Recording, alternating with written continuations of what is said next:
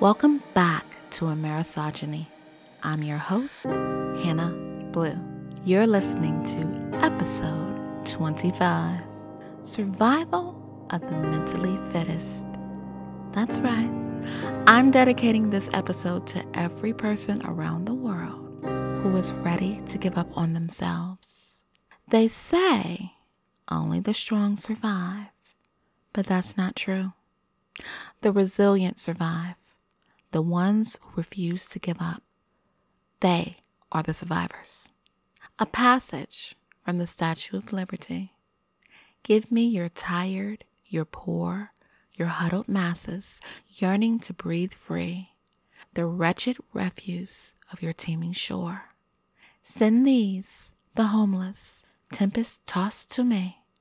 I lift my lamp beside the golden door. Now, it's too bad America doesn't embrace diversity. It doesn't, and I'm not going to lie about it. But today, I want to talk to the poor, huddled masses around the world. My message today for you is not to give up on your life. Now, you may say, Hannah, you don't know me. You don't know my struggle. I have no food. I can't afford to feed my kids. And you're going to sit here and tell me, don't give up? You're going to tell me to know my worth? What does worth taste like, Hannah?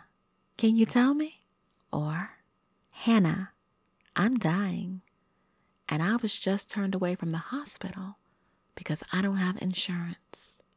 Are you going to tell me not to give up and that knowing my worth will save my life?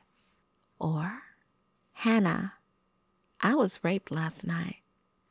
I'm hurting so bad, I can't even use the bathroom. I can't tell my parents because that will bring my family dishonor.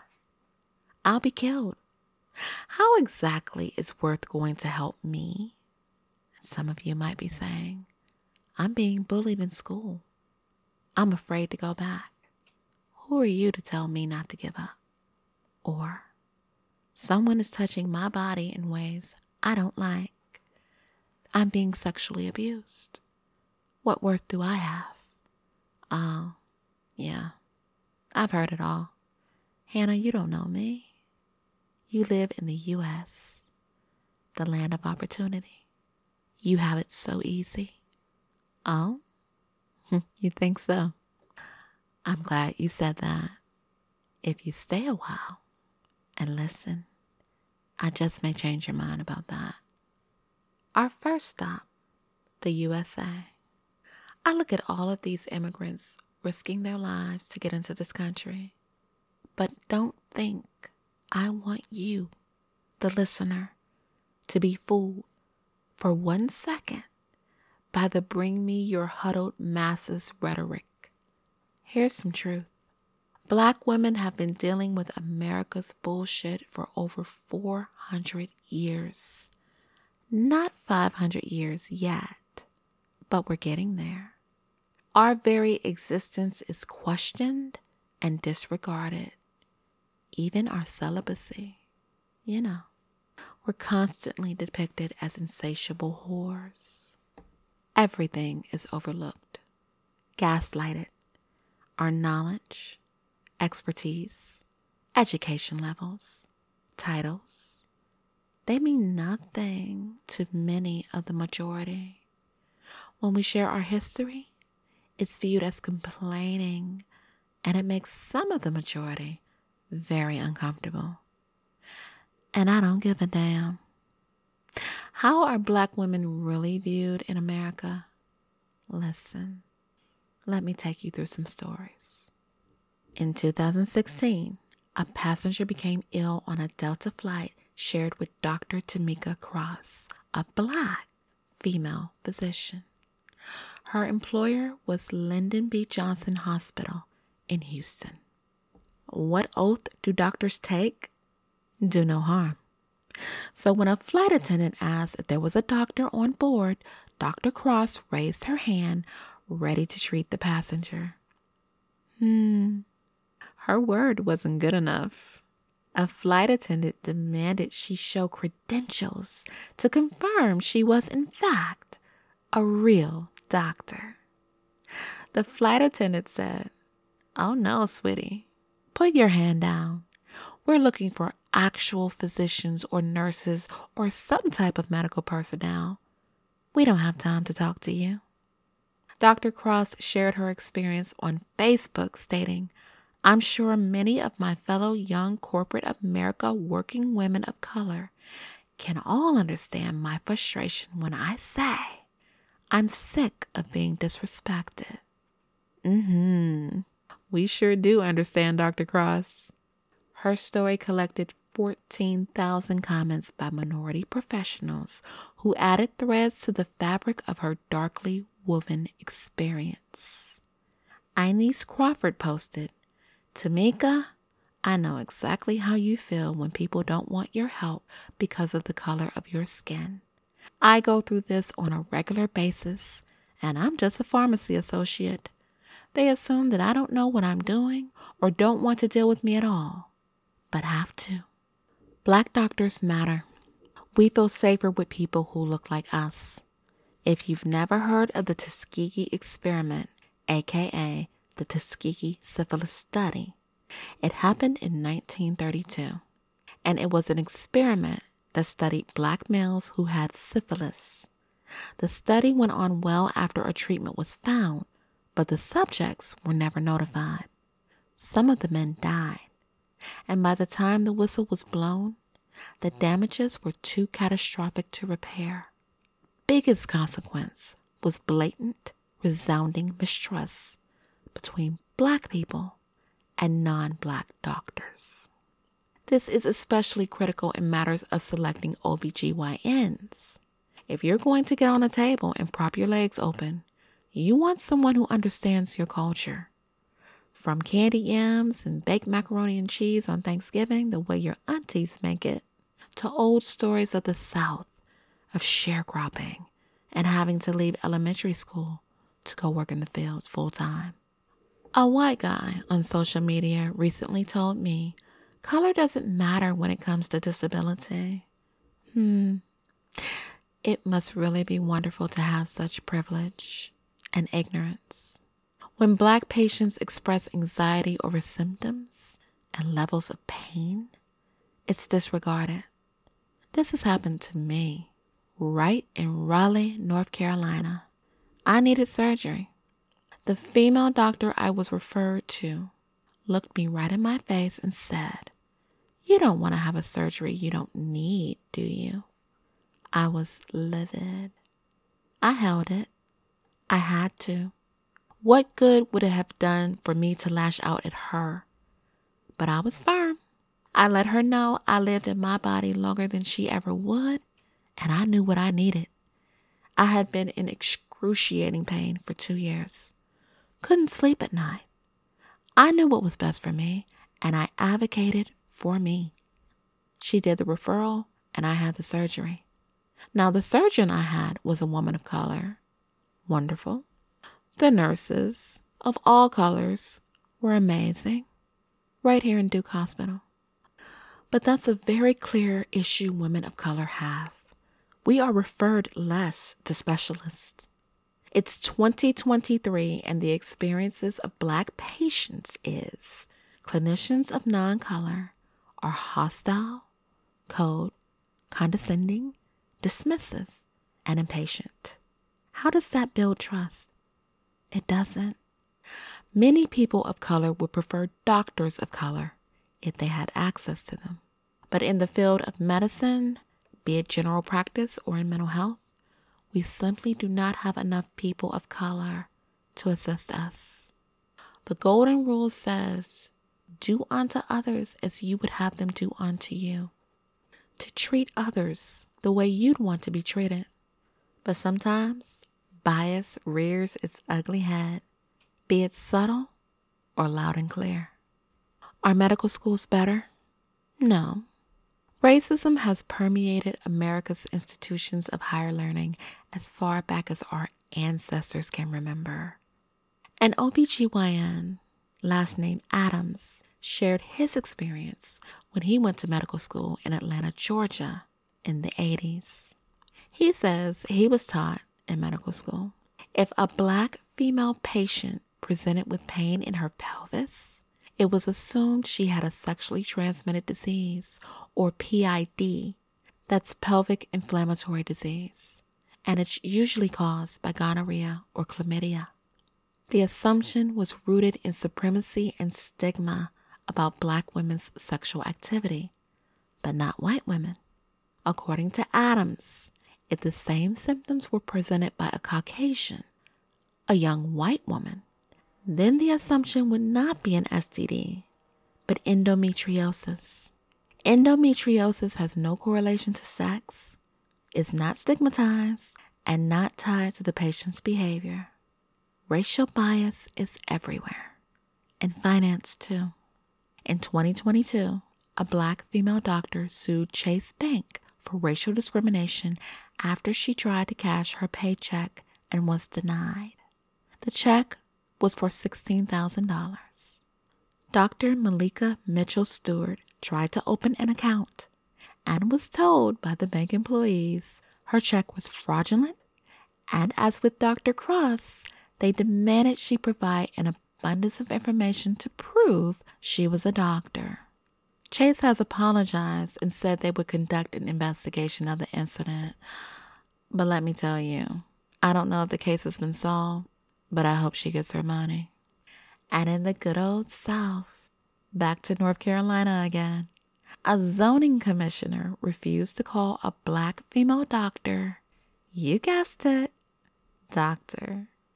On April 20th, 2021, Dr. Carrie Rosario, who has a doctorate in public health and is a professor at UNC Greensboro, was in a virtual meeting with a zoning commissioner named Tony Collins.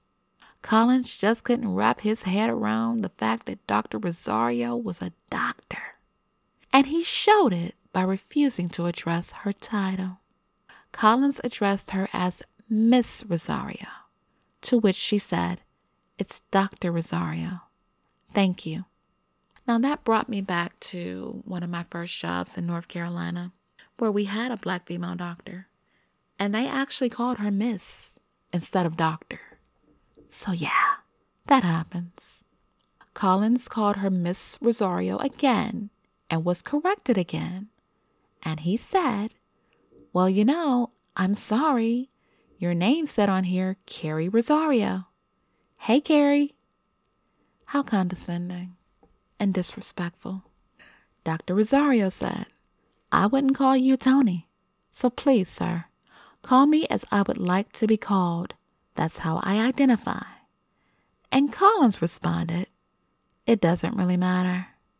My God, women of color around the world, how many condescending conversations have you had with men that weren't of color, that were of color? Can't count, huh? Well, Dr. Rosario continued and said, "It matters to me, and out of respect, I would like you to call me by the name that I am asking you to call me by. I'm verbalizing my name is Dr. Carrie Rosario, and it really speaks very negatively of you as a commissioner to be disrespectful." Oh, but the disrespect didn't die down. Collins said, "I'm not trying to be disrespectful, but you're negotiating something that happened 4 years ago." Well, a unanimous vote by the city council removed Collins from his position over his indifference. During the meeting, Councilwoman Sharon Hightower, a Black woman, said Collins displayed white privilege. She said, "This is ultimate disrespect of Black people by one that's white and feels entitled and privileged to say and behave whatever with no consequences. This is what we deal with as African Americans. I get this regularly from other folk, so I know how it feels." Dr. Rosario stated, "I introduced myself as Dr. Carrie Rosario intentionally because, as a Black woman, I am often dismissed in a lot of different spaces. Some of that is because I am young looking. It hurt that I'm in this public forum trying to do right by my neighborhood and advocate for our needs and our voices, and hearing him feeling disrespected and just belittled in front of the viewers of this live broadcast. Dr. Collins said she holds no ill will against him, and it's a moment we can all learn from. As for Collins, he said his comments were out of line, and there is no good excuse for my interaction with Dr. Rosario, so I will not try to offer one. Citizens deserve better. My opinion, the damage had already been done, and if you're a woman of color, you know exactly what Dr. Rosario was talking about. What do we do when this ugly ignorance rears its head? What can we do except to move forward? We have no other choice. What does help? Creating spaces for ourselves where our knowledge and contributions aren't dismissed or replaced by mediocrity. It is crucial to optimum functioning of our mental health. This podcast is my space. I don't have to see or hear anyone's issues, privilege, judgment, and so on. They may write whatever script they like with themselves as the lead superheroes and cast me in whatever villainous role they please. I don't have to read it. My personality was shaped by my environment. I had to learn hard lessons very early on. As a result, I am not what one would call a soft lady. I kiss no one's ass, ever. It is very difficult to earn my attention and trust, and it takes seconds to lose. If you know struggle, then I know you. No matter where you are in the world, no matter what country you live in, we all have experiences that connect us, bind us, traumatize us, leave us wandering together in the wilderness of our minds. And for some of us, trauma makes us resilient and intolerant to disrespect. Some of us just exercise our intolerance more than others. I've never met you, but I've met your struggle. I've met rape and molestation. I've been introduced to hunger. One of my cousins bought groceries for me when I was pregnant. I've never forgotten that. To this day, I'll buy groceries for people and pay for their meals. To this day, I've been introduced to abuse. I know what it means when dark is not perceived as beautiful. There is no country I can travel to where dark skin is number one over white skin. Now that's due to colonization on a global scale. I know what it's like to be thin and to have meat on my bones and be absolutely sickened by the stench of fat phobia that permeates the world. I know what it's like to have relationships with sociopaths when I didn't know my worth. Now this generation's trash men have the audacity to ask women, what do you bring to the table? We bring every motherfucking thing. That's what we bring. So yeah, I know you. I also know you have an interest in mental health. And some of you listening to me dance with mental illness. Some of you struggle to wake up daily, no matter who you are, what you look like, what color you are, what religion you have, or not. Some of you question why you're even alive. Otherwise, why would you be listening to a woman on a podcast about mental health? I do no deep breathing here. I may not have a physical illness, but I can tell you I've struggled with suicide my entire adult life. And who better to kill me than me? What saved my life? My love for my daughter. And knowing what I'm worth to her. Now, if I can come into this enlightenment, if I can wake up one more day to tell you to wake up one more day, then we know each other, and that makes us friends. I was recently in a space where I recognized I felt the way Dr. Collins, Dr. Stewart, and Dr. Rosario felt. Now, I'm not a doctor, far from, But I have awards. I made the dean's list many, many times. I have knowledge and experience in mental health and autism due to my daughter, and Black history as well. And I felt, ooh, I'm recognizing some shady vibes. I'm sitting on social media, watching brothers and sisters talk about race and history and current events and Black voices, and they got no buzz. But when it was a non-person of color saying things about Black people to get brownie points and likes and kudos, even if it was something a person of color had spoken about consistently, it got rave reviews, as if it was never said. How twisted and perverted is that? And when I spoke up, was I gaslighted? As sure as fine as Bruce Hung has beautiful dimples. And I handled it. Now, I, and you listening, can allow these experiences to make us bitter or make us better. I'll always choose better. So I removed myself with no hard feelings. But I simply decided my worth is bigger than this space. And that's what I'm telling you. There are spaces in your life where people want you to be confined. They'll gaslight you. They'll get offended if you don't like their treatment of you. That's their problem. So don't own it. For as many ignorant people of non-color there are in the world, there's some beautiful people too. They'll seek to understand you. They'll listen to you. And believe it or not, you'll help them in ways you can't even imagine. No matter who you are, if what I'm saying hits home, roll out the welcome mat for my words. There are people in this world who will try to place you in a box, a category. They'll give you a lower status simply because of how you look, the color of your skin, your weight, your identity, or gender. I need you to look at yourself and see whether or not you fit into what is acceptable in your country. If you fit the mold, you can leave and have a nice weekend. But if you don't fit in to beauty standards or masculinity or sexuality, if you're an underdog in any way, stay a while and listen. I will provide examples of underdogs and how they fought to come out on top.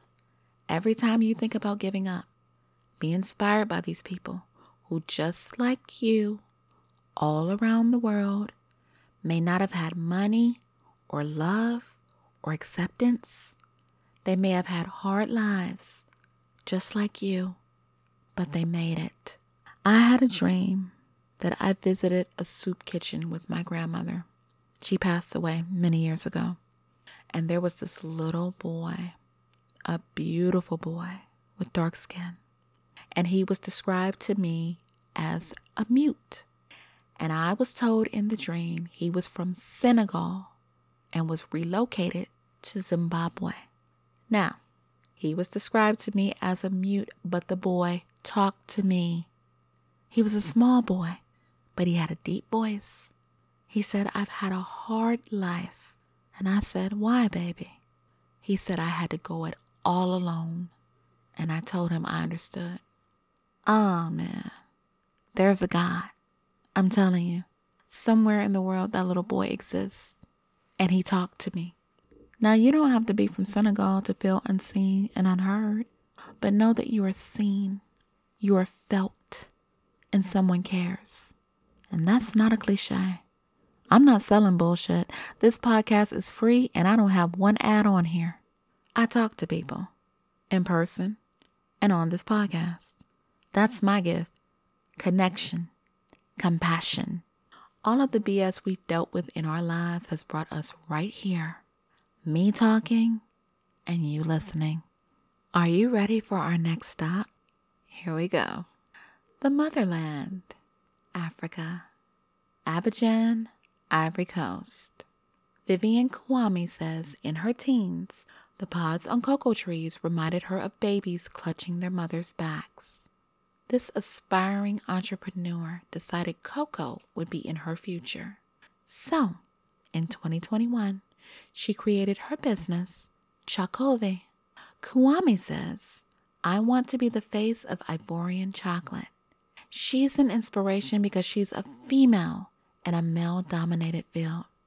Although Ivory Coast is the world's top producer of cocoa beans, they're exported, then processed in other regions.